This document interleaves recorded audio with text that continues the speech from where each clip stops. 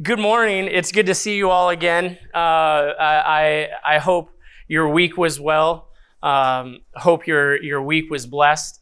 As we dig into today's message, if you've never heard kind of the story behind Another in the Fire, it's biblical, which is one of the reasons why we sing it. But Shadrach, Meshach, and Abednego stood confident in God's word, in God's promises. And they said, regardless of whether you throw me into fire and I die and my life is taken, regardless of the hardships that you're about to put me through, I'm going to be confident that God is going to bring me through it. I'm going to be confident that I'm going to be okay because there's another in the fire.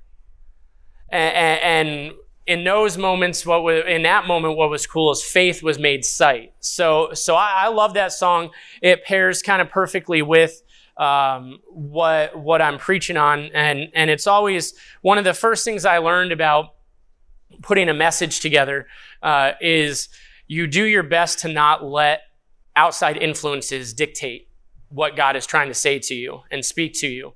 I pray and I search and I dig in and do the best to allow God to reveal. If I can jump over and recap what we talked about last week. We talked about getting back to the basics, and we're going to dig into 3 more points today. But I want to bring up something that is kind of confirms. There we go. Confirms what we talked about last week. Studying your Bible, talking to God, and going to church or church attendance are 3 of the most vital pieces of growing in your faith. It's a necessity. I hopped onto Facebook just briefly right before coming into the auditorium, and I saw this status. It was posted 59 minutes ago by another pastor. It says, thought of the day, when you leave a church with a reason of, this isn't the church for me, or I believe in God, God is calling me somewhere else. God will never call you to leave a church to not find another one. So, church attendance, when you see, and when you read, when you study, when you pray, is important, is vital. And we dug into those. When I look at this week and what God had laid on my heart, it was a struggle because I'm not going to lie. It gets a little bit more personal. It begs you to ask some questions to yourself. There's a song that I've sent out to probably 60 people that know how to play the song. And that sounded really rude. So, my bad. I don't know. It's a song by a new group called Forever Free, and it's called Only Yours. And it speaks to what we're going to dig into. And it says, deep in my heart, I am prone to wander, running to anything to heal my pain. And whose are the hands that catch me when I stumble? It's only you. When I'm accused by all my fears and failures, searching for anything to clear my name, you are leading me gently only to discover it's only you. Only you draw my heart out of hiding. Only you call this outcast your child. Only you use my scars for your story, my life for your glory. And I am only yours. That's a bold statement. That's a bold statement to sing. That's a bold statement to claim. Bold statements that we claim need to be followed through with. I read kind of a monologue or a spoken word per se at the end of this song, and it says, stuck in the darkest place, the truth is so hard to face, still a lot to chase. I have no words to say now. And I look practically, never thought you'd attach to, that I'd attach to someone who had in fact turned their back upon your majesty, committed to so many tragedies, and we're going to dig into that. Tried to run away, but still you kept me running after me. And now I'm running after you. Got me feeling like an athlete. We're going to dig into that. You're the only one that could ever lead me back to me. Going to get into that. You never turned your back on me. We're going to get into that. Supreme lifeline, this love is lasting for eternity. Started a perfect work in me. You love on me so perfectly. That part gets me. I'm only yours because you're the only one who purchased me.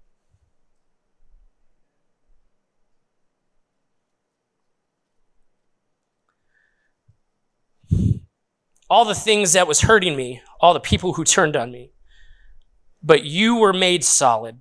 Pull up every time I call your name. Even though this is a rap part of the song, so this isn't me. This is why I'm not singing this, all right? Even though your name be poppin', that's why I'm name dropping. Think about the gravity of that, Christian. As we dig in to the personal parts of our lives, do you name drop to Jesus? Jesus, you are mine, and I am yours.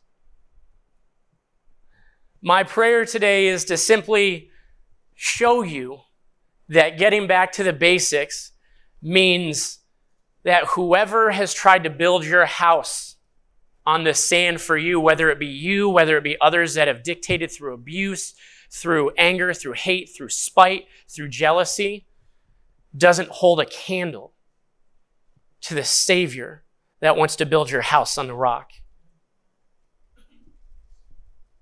Jesus is the one, I'm just going to say it shows how horrible my rapping skills are. That's why I never made it big. That's why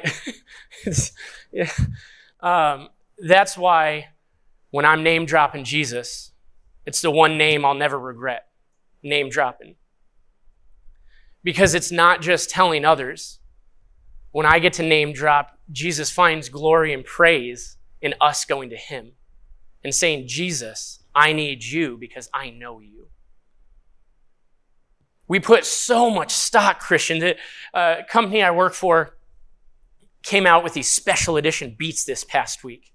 The Kim K beats. We joked around and it was all the colors of Kim.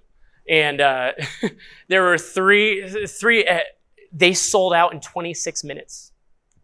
550 million headphones in 6 minutes. Why? Because a name was attached to that. We put so much stock in what other people think that we'll never meet. Christian, that couldn't care about what we're going through.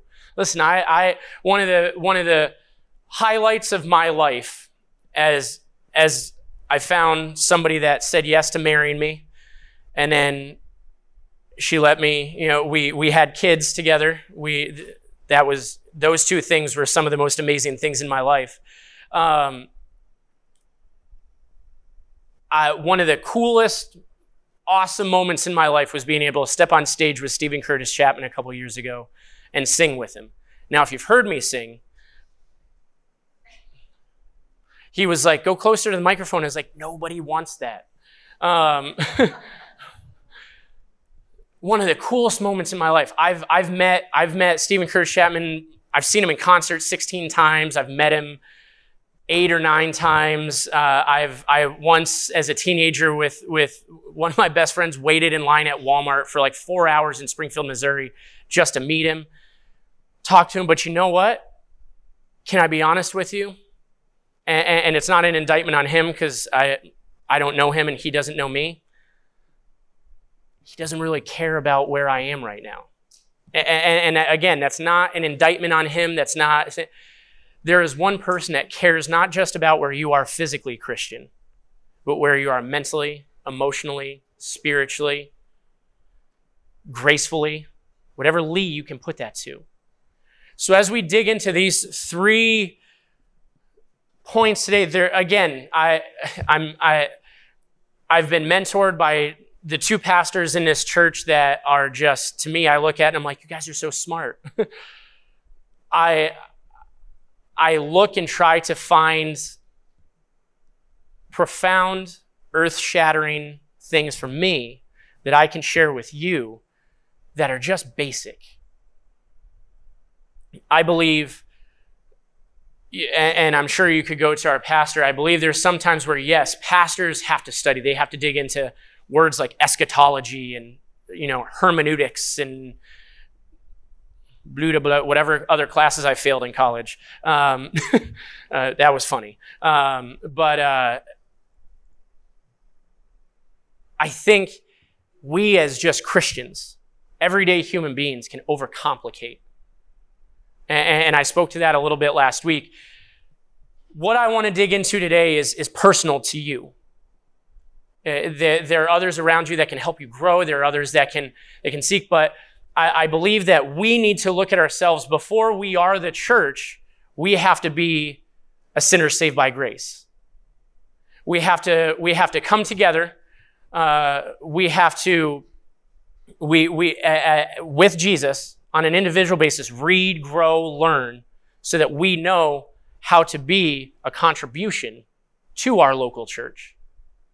Sometimes that means you have to know yourself and know that you need to rest. Sometimes that means you need to be hyperly aggressive in pursuing your faith.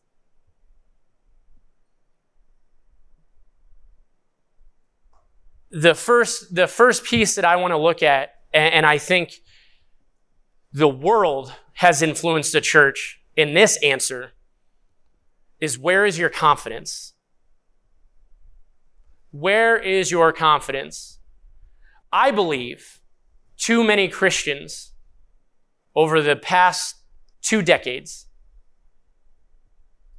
have placed their confidence in themselves, thinking that they're putting it in Jesus Christ. Well, I'm pursuing. One of the most difficult things for me getting married, I got married 10 days before I turned 33, was, and me and my wife had talked about it. We talked about it with the pastor that married us, was the elimination of the word I. And the example I'm about to give you seems trivial, but it speaks to me volumes of where, when we translate to the church, what that means. I didn't struggle with the bank account. I honestly, because she's better at it than me. I didn't struggle with, blah, blah, blah. I struggled with my DVD collection. When I got married, I had roughly around 950 DVDs that over the course of a decade, 2 decades, I had accumulated. She added some in, and it wasn't as much, but she contributed. And whenever we talked about it, whenever we had friends come over, whenever we had people look at it, it's like, oh yeah, my DVDs.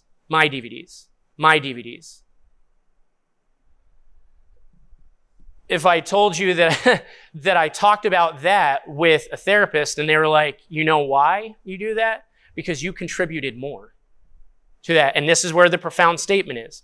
I had placed the confidence in that situation that I had contributed more, so I thought somebody was less. Where is your confidence? Christian, we're going to dig into some scripture that speaks to the idea of you're physically living your life. You're emotionally living your life. You're spiritually living your life. You can't walk up to Jesus and give him a physical hug. You can't go to our Savior's house and have him cook you a nice goulash. Word's funny, right? And sit down and talk with him about your problems. He doesn't have a physical office that he sits in that you can see and be therapized. I made that word up, thought deeply about that word this week. I'm going to submit it.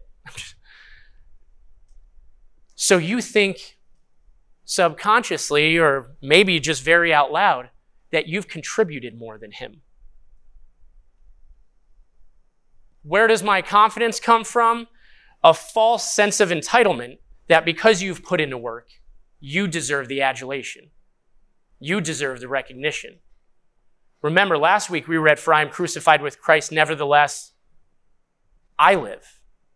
For it's not I, but Christ that lives within me.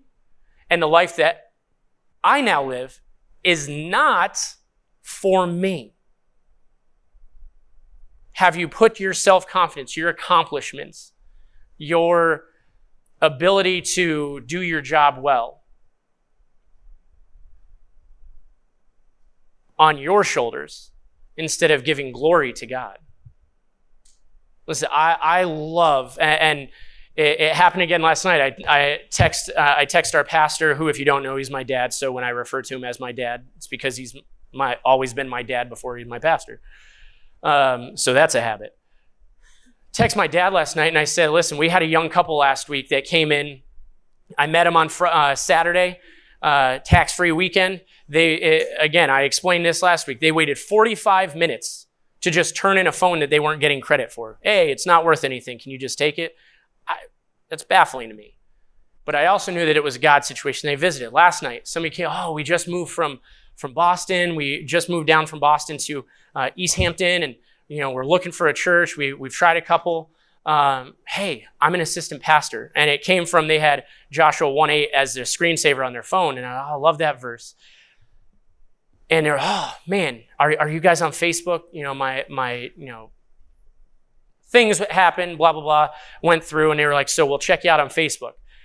Got the live stream right this morning and went in. They're on there.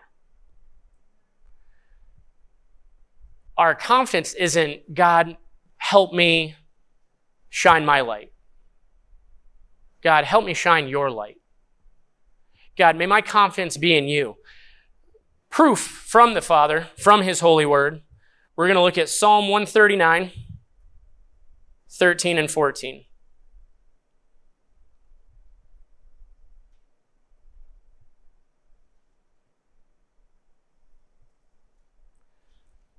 We're going to start in verse 12 because I think it sets the precedent, but I want us to focus in on 13 and 14. Psalm 139:12 says, even the darkness is not dark to you. The night shines like day. Darkness and light are alike to you. For it was you who created my inward parts. You knit me together in my mother's womb, and I will praise you because I have been remarkably and wonderfully made. Your works are wondrous, and I know this very well. If we know God's works are wondrous, or that we are fearfully made, that we have not made ourselves,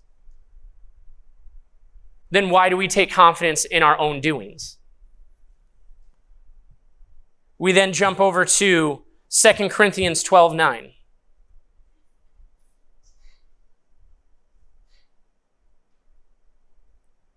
But he said to me, my grace is sufficient for you. My power is perfect in weakness. This is a key here, and I want you to grasp this part of this verse. Therefore, I will gladly boast all more about, what does that word say, Christian? About my what? Are you confident more in the weaknesses that you get to give to God or the strengths that you get to claim glory for? I will boast in my weakness. Why will I boast in my weakness? Because I get to depend on the most dependable. I get to give to the best giver. I get to follow and love with the lover of all love. Why do I boast in my weakness? Because I am flawed. I am filthy. But I am washed clean by the only one that has that extra strength tide, that can cleanse me from all unrighteousness, that every day can wash me white as snow. One of my favorite things about being in a brick house, and I'm sure my Aunt Donna and Uncle Mike can speak to being on a property or pastor, and his wife and family can speak to it as well, is when you wake up and you look out the back window and you see the field of untainted snow, and it's just pure and crisp. And then you take that little walk out to the golf course, and maybe not the whole way because the golf course gets a little bit deeper and you don't want to get stuck. And I'm small, so I get cold easily. When you look out across that golf course and there's no sidewalk salt, there's no cars driving over it, it hasn't been touched by the snowmobile by our neighbors. You don't have the dogs running around created uneatable snow cones. When you look out at that field of just white snow, it reminds me of the grace and mercy that's been given and bestowed and entrusted to me. Because of Jesus' sacrifice, I am entitled to that. You are entitled to that. He did it for you, because of you.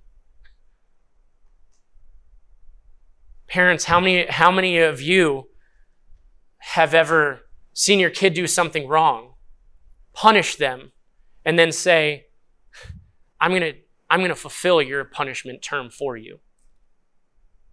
I'm going to take that upon my shoulders so that you can experience something else.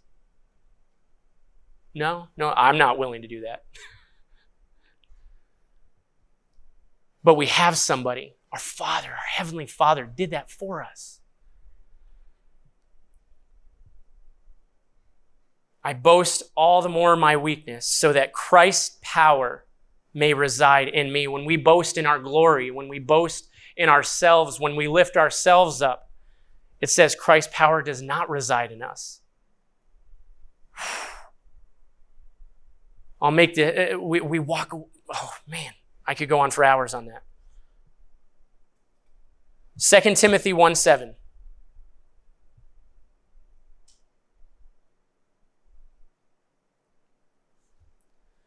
Verse 6 says, therefore I remind you to rekindle the gift of God that is in you through the laying on of my hands. For God has not given us a spirit of fear, but one of power, love, and sound judgment. Verse 8 is awesome. Verse 8 is amazing. So do not be ashamed of this testimony about our Lord, or of me, his prisoner. Instead, share in the suffering for the gospel. So don't just boast on your weakness. Boast then on God's power in your life.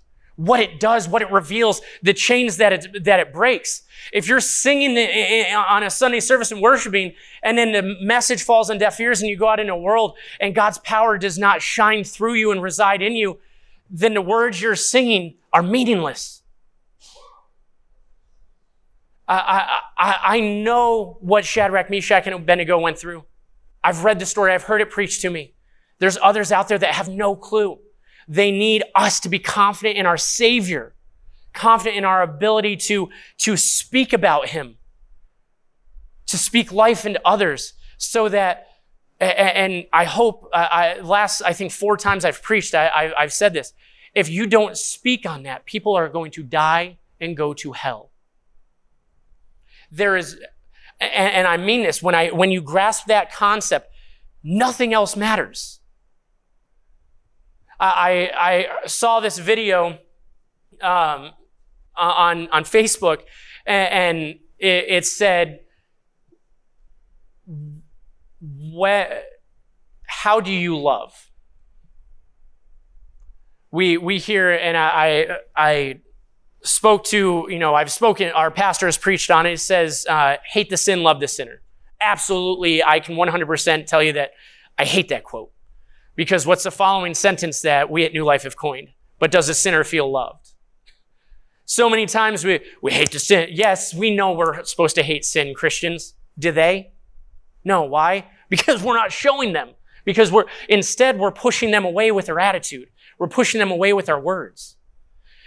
Are people supposed to be saved by the fear of God or the grace of God?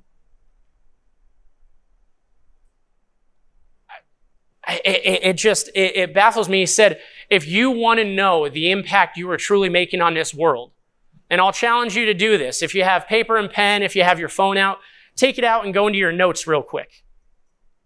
This is a thought. And when I talk about this, I'm not bringing up controversial subjects to bring up controversial subjects, but go into your notes real quick and write down 3 either people or types of people that irritate you.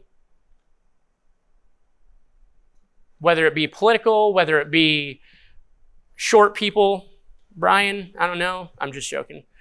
When I see him in a grocery store, I always have to reach to that top shelf for him. It's frustrating. Just joking.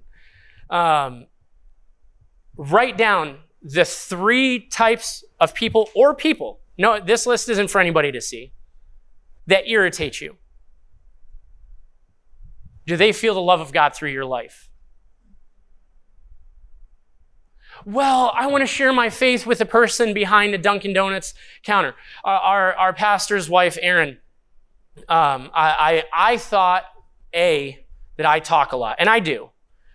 Me and Aaron, when we start to talk, oh my gosh, it's not a conversation to make ourselves better and to grow together. It's to see who can have the last word.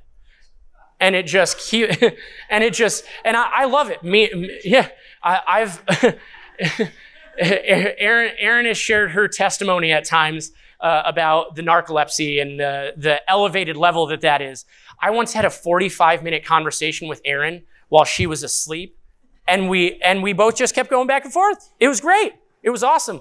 She had a baseball bat in her hand, so I made sure it wasn't too controversial. She was taking batting practice while she was asleep. It was great. She had walked outside and was swinging at it. Was great. But if I can turn that into a positive, I have never met anybody in my life that just shares their faith. And when I say people in this church talk about it, we all are just blown away by it. We're just like, you'll be sitting at a restaurant and you're eating your food, and I don't know, do you go to church anywhere? Are you going to heaven or hell? I'll still tip you no matter your answer. No, you won't tip them, or yes, you will tip them? Okay, just need people in to know.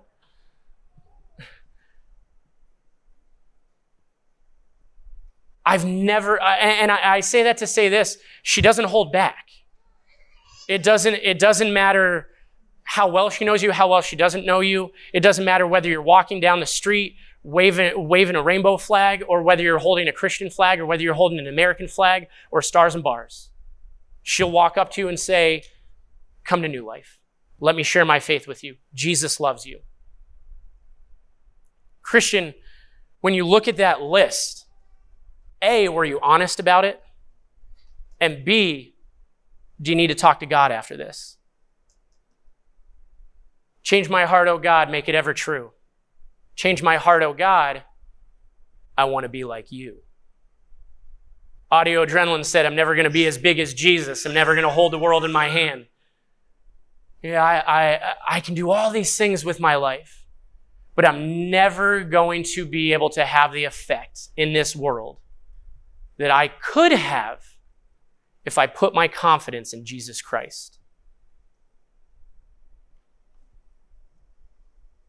Share in the suffering for the gospel, relying on the power of God. We'll get into that piece in a second. Hebrews 4:16.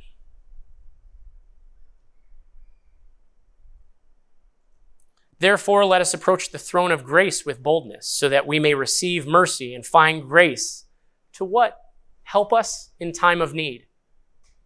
I joke around with Aylin, and anytime she'll carrying a baby, I need, I'm going out, hey, do you need any help? And no, I'm good. And I'm like, I don't need no man. But you know what I do need? I need the help of my Savior. I need to approach his throne with boldness so that when I need it, and I don't know about you, I often say, listen, I'm Zach Chase. I need God's help every single day just to function, just to be. I love my new job. I love it so much. If she was here, I would say thank you in front of everybody. Apple has just been an amazing, incredible opportunity. It's fun to sell again. That you don't have to worry. Our pastor even bought a phone from me. So it's, I'm not going to go out and just see what I can sell you so I can sell it to you, unless you want me to. But I love it. I'm having fun. I have some opportunities coming up that are just blessings. And I look at it and I say, man, listen, it has nothing to do with me. It has everything to do with the fact that I know what that job is for. I know what it is. And I've asked God to shine through me there. To do what they have.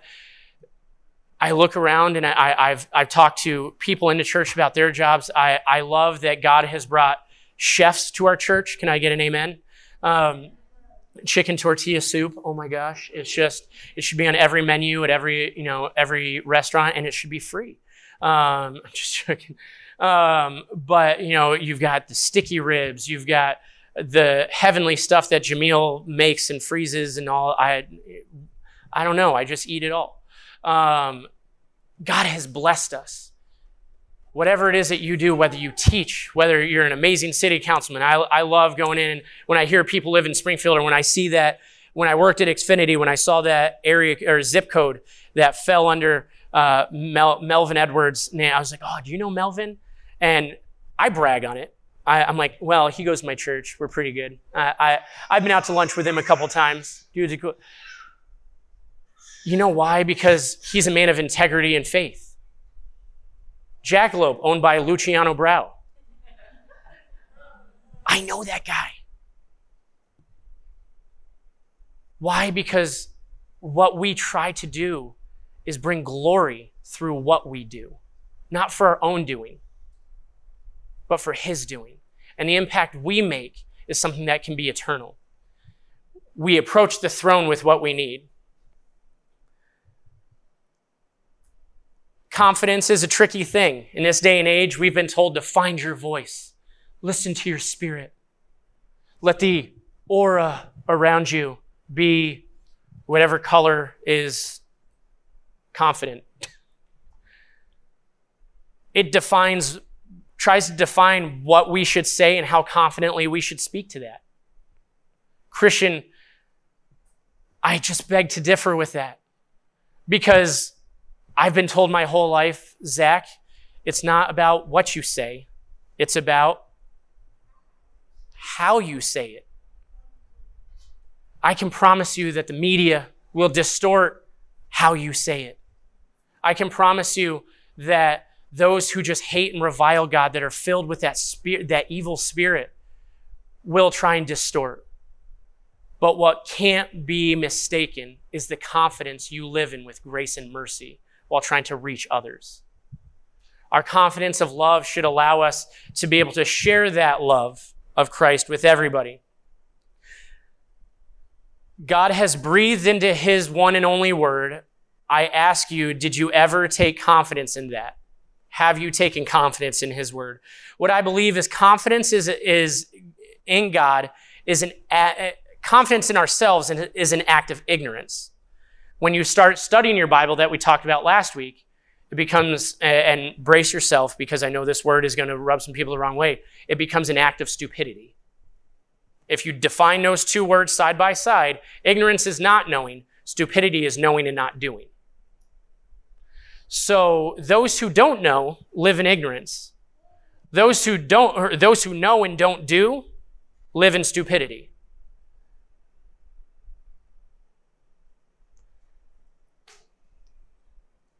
Do you fight daily your fleshly fights? The Bible actually says we do not wrestle against flesh and blood, but about spirits and principalities. What that means, Christian, is you can live in confidence to know that if you prepare your spirit, if you put on the full armor of God, those fleshly fights will seem oh so minuscule in your life. The next one is a tough one, Christian. Forgiveness. The basics of forgiveness is yourself and others. We're going to attack the first thing first. Forgiving others sometimes is easy.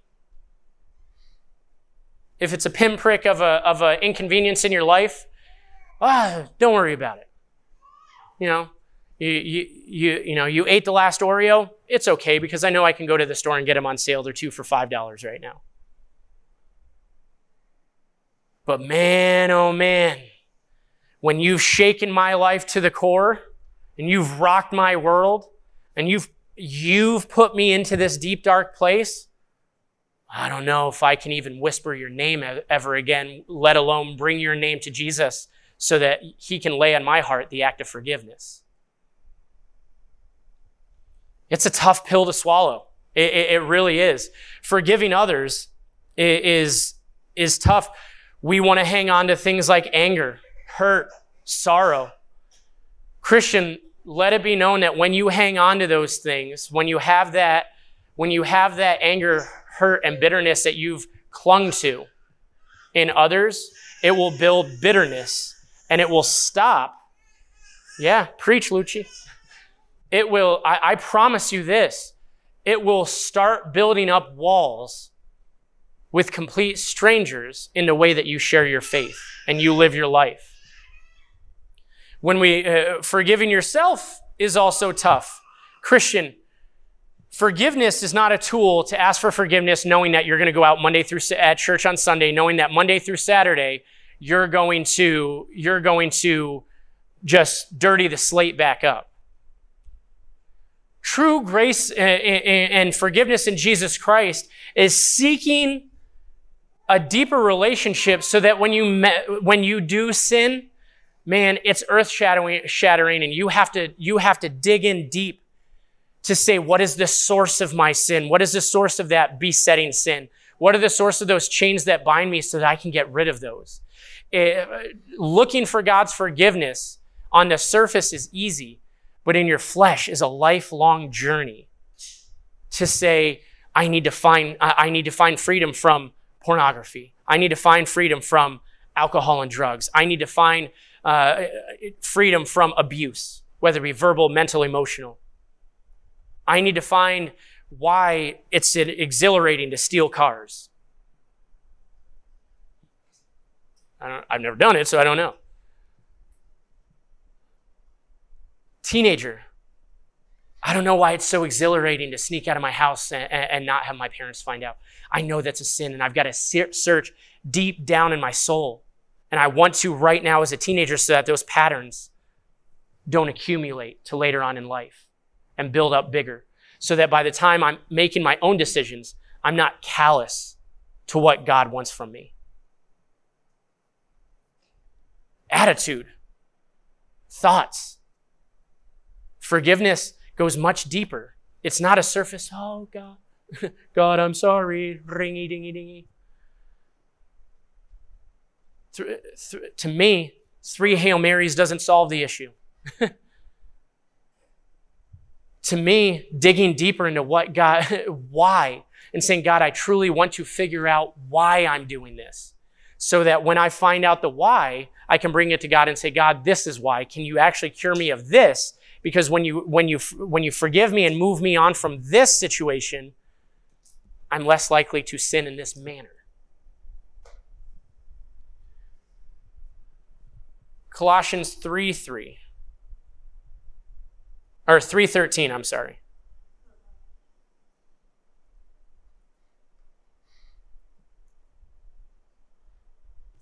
It says, when you were dead in trespasses and in the uncircumcision of your flesh, he made you alive with him and forgave us all our trespasses. He erased the certificate of debt with its obligations that was against us and opposed us, and has taken it away by nailing it to the cross. If he has nailed your wrongdoings to the cross, why haven't you nailed others' trespasses to the cross? Why do you continue to hold bitterness and anger against others? Why do you continue to leave their name out of your mouth when you're bringing, God, help this person, bless this person?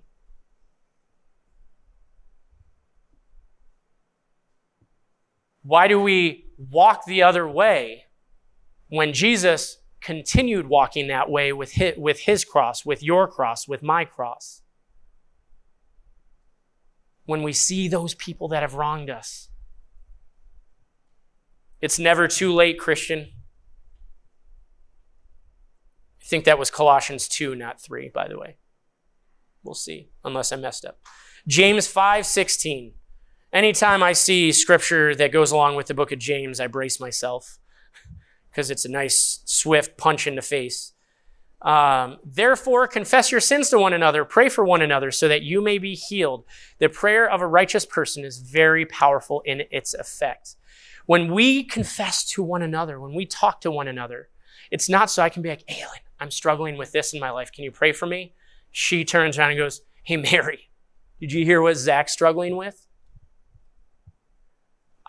I talk to others. I confess to others. I talk to my oldest standing friend, 3 years old. We endured the wooden prison bars in the back part of the church in preschool. Yeah, and Don knows this. Not only, this used to be a school as well if you're new to New Life. And all the way in the back, memories me and Jeremy we repressed when we weren't talking, and then we brought them back up and cried together. We held each other. It was very touching.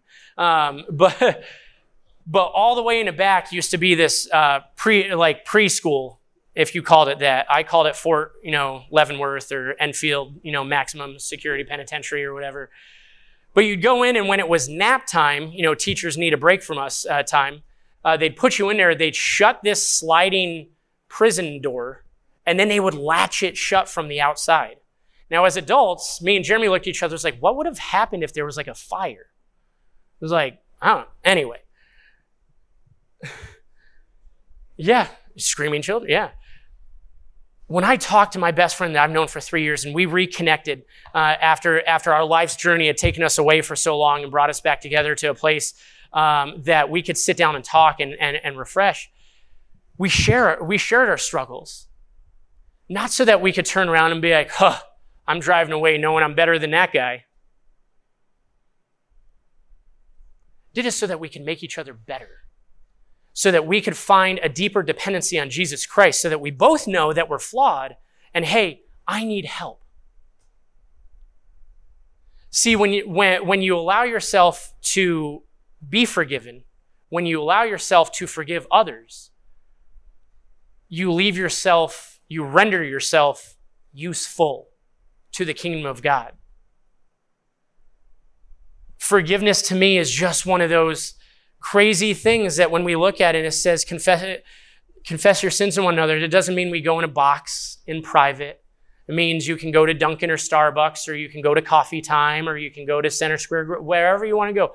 Jackalope, Highbrow, whatever, Sticky Ribs Central. And you can sit down and you can share together. You can grow together. You can fight together. When you see the importance of that, can I then bring it to last week and say, that is why church is so vital to physically be here? Because it will take those times when you're mentally and emotionally split and not here, and it helps bring you here. Allow yourself to be forgiven, Christian. It's okay. You weren't meant to do it alone, and you weren't meant to try and work for your forgiveness. This last one, before we jump to the slide, this last one is my absolute favorite. I've talked about the songs. We sang Another in the Fire. I've given you my rapping skills, my hip hop skills. Yo, what up, dog? It doesn't even sound cool. Nope. Pretty sure Aylin's gonna make fun of me after this. Just don't put it on Facebook, please. I forgive you. This last one is absolutely amazing, because if we've died to self, if we create daily, Paul says, I die daily. John L. Cooper from Skillet also sings it. It's an amazing song. I die daily. If you truly do. You ready for this one? Our physical reflection isn't what people are going to see. That's our last point. Our reflection should not be our physical image. Our reflection should not be our physical image. At times in my life, the most influential people in my life have physically looked sometimes like they're homeless. They may not have the best clothes. They may not most up to date. We talk about Aylin's friend that came in. She got baptized on Easter with Aylin and Andrew, Molly. At work, we call her MJ. But we were talking about old 90s fashions and Jinko jeans, and this 6 foot, 100-pound soaking wet woman was like, oh yeah, I used to wear Jinko jeans all the time. And I was like, what? If you don't remember what Jinko jeans were in the mid-90s, they were these pants that fit your waist, and then you could fit an entire baseball team in each pant leg. It doesn't matter what your physical reflection looks like. Now, there's biblical principles for keeping yourself healthy and physically and that. But but the things of this world fade away, Christian, when you start to focus on what is eternal and what really matters. God has blessed people to listen. God has blessed certain people to live with money, lots of money. God has blessed people with the ability to do other things. I figure, me and Lewis had this conversation today. I figured out early on in my early 20s that I'm not one of those people that God is going to bless with hordes of money. I'm not going to buy Twitter for $40 billion. Why? Because when I did have a morsel of blessings financially, I turned into, I forget the word we use, but a jerk would be the right way to say it. There are things of this world that can grasp you so tight that it changes you. When you allow those physical things to disappear and to melt away like a hot pan in snow. Eternity echoes through your life. It shines bright for all to see. It's one of my favorite chapters in the Bible that we're going to finish on today when we look at 1 Corinthians chapter 13. And we're going to pay attention to a different, again, this whole kind of mini series, if you're a TV binge watcher of a sermon series, is we know we're going to look at a different verse than what anybody else looks at. A part that at weddings they don't read. If I speak with angelic tongues, but I do not have love, I am a noisy gong or a clanging cymbal. If I have the gift of prophecy and understand all mysteries and all knowledge, and if I have all faith so that I can move mountains, I do not have love. I am nothing. And if I give away all my possessions, and if I give over my body, in order to boast, but do not have love, I gain nothing. Again, I want to bring us back to an idea. When you're doing the things, and again, when our confidence is in us and it's misplaced instead of Jesus Christ, when we do those things that the Bible requires of us, the Bible says when we're doing it to bring attention to us, look at me, look at all I did. Oh my gosh, I do all this, look at the full spectrum of my resume that I do. Bible says we're nothing. For King and Country says, we're bankrupt without love. We're nothing if you don't put the love of God to it, if you don't put eternal motives to it. Love is patient, love is kind. Love does not envy, it's not boastful, it's not arrogant, it's not rude, it's not self-seeking, it's not irritable. Even when you're tired or hungry, hangry. And does not keep a record of wrongs. Love finds no joy in unrighteousness. Self-promotion is unrighteousness, remember that. But rejoices in the truth. The truth is sometimes somebody else needs to be able to serve. Somebody else needs to be able to rest. Somebody else needs to be able to fill in the blank. Sometimes that's what's right. Love is, it says, love finds no joy in unrighteousness, but rejoices in the truth. It bears all things, believes all things, hopes all things, and endures all things. Love never ends. Love never ends. That's more than just your wedding vows, Christian. It's more than something just post on Facebook. Love never ends. Love never ends. I know you wronged me, but I need to search deep within myself, ask for forgiveness for the anger that I've held, and say that love never ends. Who in your life has walked away from you or you've walked away from them that you need to go back to God and say, God, I need to love them. Maybe not in the same way, but God, I need to love them enough to pray for them. I need to love them enough to where if I see, hey guys, I lost my job. I don't know where my next paycheck's going to come from. I love them enough to say, what can I do to help?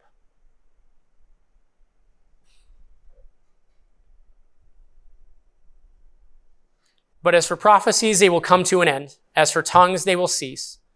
As for knowledge, it will come to an end. For we know in part, but we prophesy in part. When the perfect comes, the partial will come to end. When I was a child, I spoke as a child. I thought like a child. I reasoned like a child. When I became a man, I put aside childish things. This is the key, Christian. This verse, it doesn't get read. Why? Because when we talk about love, love works on my terms. I'll love my spouse endlessly as long as, I'll love my friend endlessly as long as it works for me. Is that not what the world tells us? Hey, one of the most ingrained memories as a teenager in my life was listening to an interview on Oprah in the mid-90s or late 90s with Brad Pitt and Angelina Jolie. Jennifer Aniston. Brad looked and Oprah goes, "Do you think you and Jennifer will be together forever?" The response still to this day sticks with me. And has stuck with me as I found my wife. Through what my grandfather constantly says was a lot of girls. I was like, it wasn't. And said, we've just mutually agreed that when it's time, it's time. Stuck with me forever. That's not what love never ends. When I was a child, I thought as a child. I loved my WWE figures growing up. I even got the stuffed pillow ones, and my parents would yell at me because I'd be jumping on the bed, or when we lived in Cannon Circle, I'd hang from the loft and do flying elbow drops like Macho Man did. Part of me still wants to do that, but when I was a man, I put away childish things. Now I get to train my son to do that. I don't do it too much because his hands are almost as big as mine, and that's ridiculous. You have to assert dominance at times, Went to the trampoline park for his birthday a couple weeks ago, and he was jumping up and down. And I was like, this is a good time, and I just pushed him over. I'm just joking. But I'm your dad. Love never ends. Love doesn't end when you want it to end. Husband and wife, how many times have you been like, you know what? Right now, I'm just done with you. The words that are said in that moment that can sit and echo and start to build something worse, bigger, badder, is why we have issues within our Christian community that we do. Love never ends. When I was a child, I was a child. I reasoned like a child. When I became a man, I put away childish things. Verse 12 is the key. For now we see only a reflection, as in a mirror, but then face to face. Now I know in part, but then I will know fully as I am fully known. For now we only see a reflection. Christians, when we attach ourselves to the humanistic way of living our lives, the emotionally led, I feel this, I feel as if, so therefore I am. When we attach ourselves to that, we base our self-worth on the reflection that we see. When the mind that is in Christ Jesus is in you, our reflection disappears, Christian. Because we don't hate ourselves anymore. We don't think we're worthless. We understand that because of the gift of God in sending His only Son, we are worthy of the cross and that sacrifice. And we're able to embrace it because we understand that it was meant for us. It is our birthright. He willed it to us before He died on the cross.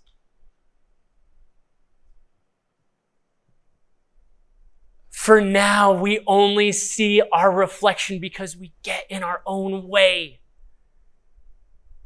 Do you see why this is my favorite? Because when you honestly humble yourselves, and you have to say, I am not worthy. It's not about me. I'll ask you this. when we're talking about reflections, when we see it's not about me. We've heard it enough in our church to where if I ask for a show of hands of who's tired of that quote, I'm sure I'd get a couple. It's not about me until somebody else tries to make it about them. Then, well, this is what I did. Where if we came together and said it's not about us, how much more could we fight together and difference could we make together? The laundromat escapade, outreach that we didn't have a lot of pictures. We didn't take videos. We didn't post it on TikTok. Didn't dance our way through, It was one of those things that maybe we as a church just needed to say, we don't need the recognition for this. We just need to get out and do. We needed to be like Jesus did with the lepers or the man at the pool of Bethesda and just said, hey, this moment's for you.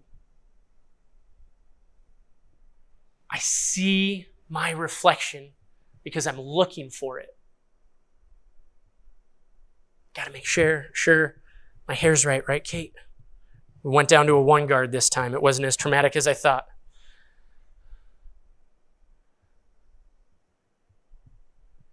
Is your prayer, God, melt away my fleshly desire? And I say that because it's going to be painful. There are things that you're going to have to breathe life into, to come into your life and say, God, I can't do this on my own anymore.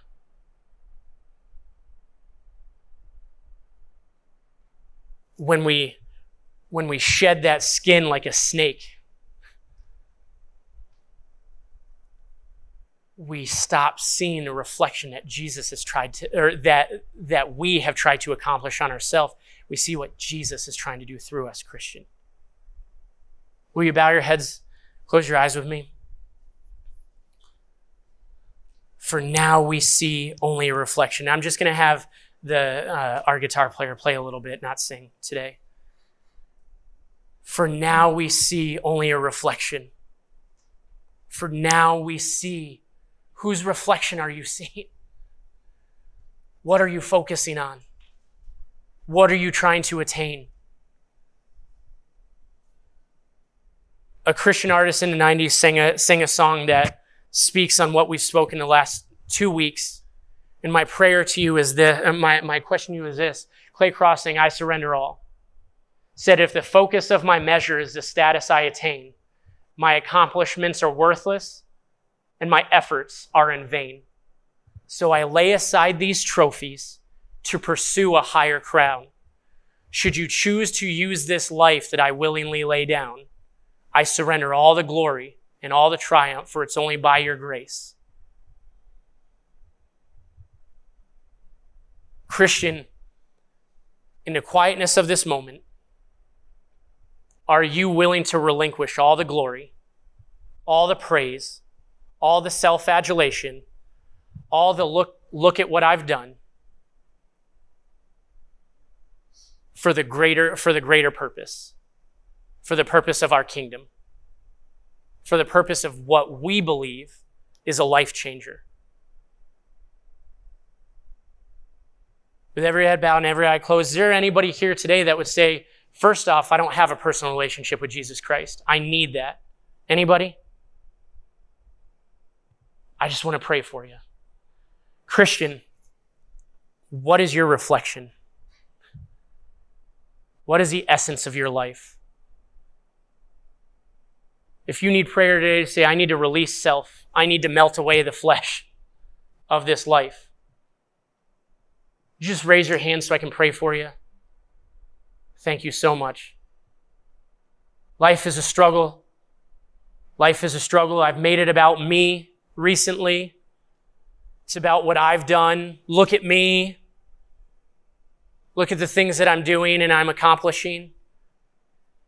Instead of, God, use my current circumstance for heaven.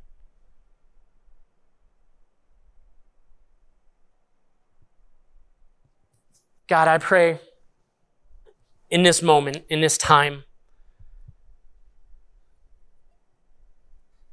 that we'll take these words, take these thoughts that are in your scripture, and we'll do our best to bring it back to the basics, God. God, will you forgive us for overcomplicating what you've commanded us to live so simply? Will you take our honor, our sacrifice, our life, our heart, our thoughts, and will you show us great and mighty things which we can't comprehend? Will you not just give us confirmation that you can use us, but will you show us transformation in our lives that will endure? God, I love you so much. I thank you for the cross. I thank you that it's not just a physical representation, but it's an emotional, a spiritual, and a mental application that we can put on our lives, that it's a stamp, it's a tattoo that's ingrained within us forever. Will you take us from this place, not to leave it here, but to share it, to spread the good news? And in your time, will you fill your storehouse of a building here at New Life with those that need you as their personal Lord and Savior? Will we be fruitful in our way to disciple those, to grow them, to love on them, to show healing? God, I love you so much. I thank you for my 20 plus years here at New Life and what it's meant to me. I thank you for the people that have come through my life, come through this church. God, will you bless us? Will you bless your church? Will we be faithful in the small things so you will show increase in a big way? In Jesus' name I pray. Amen.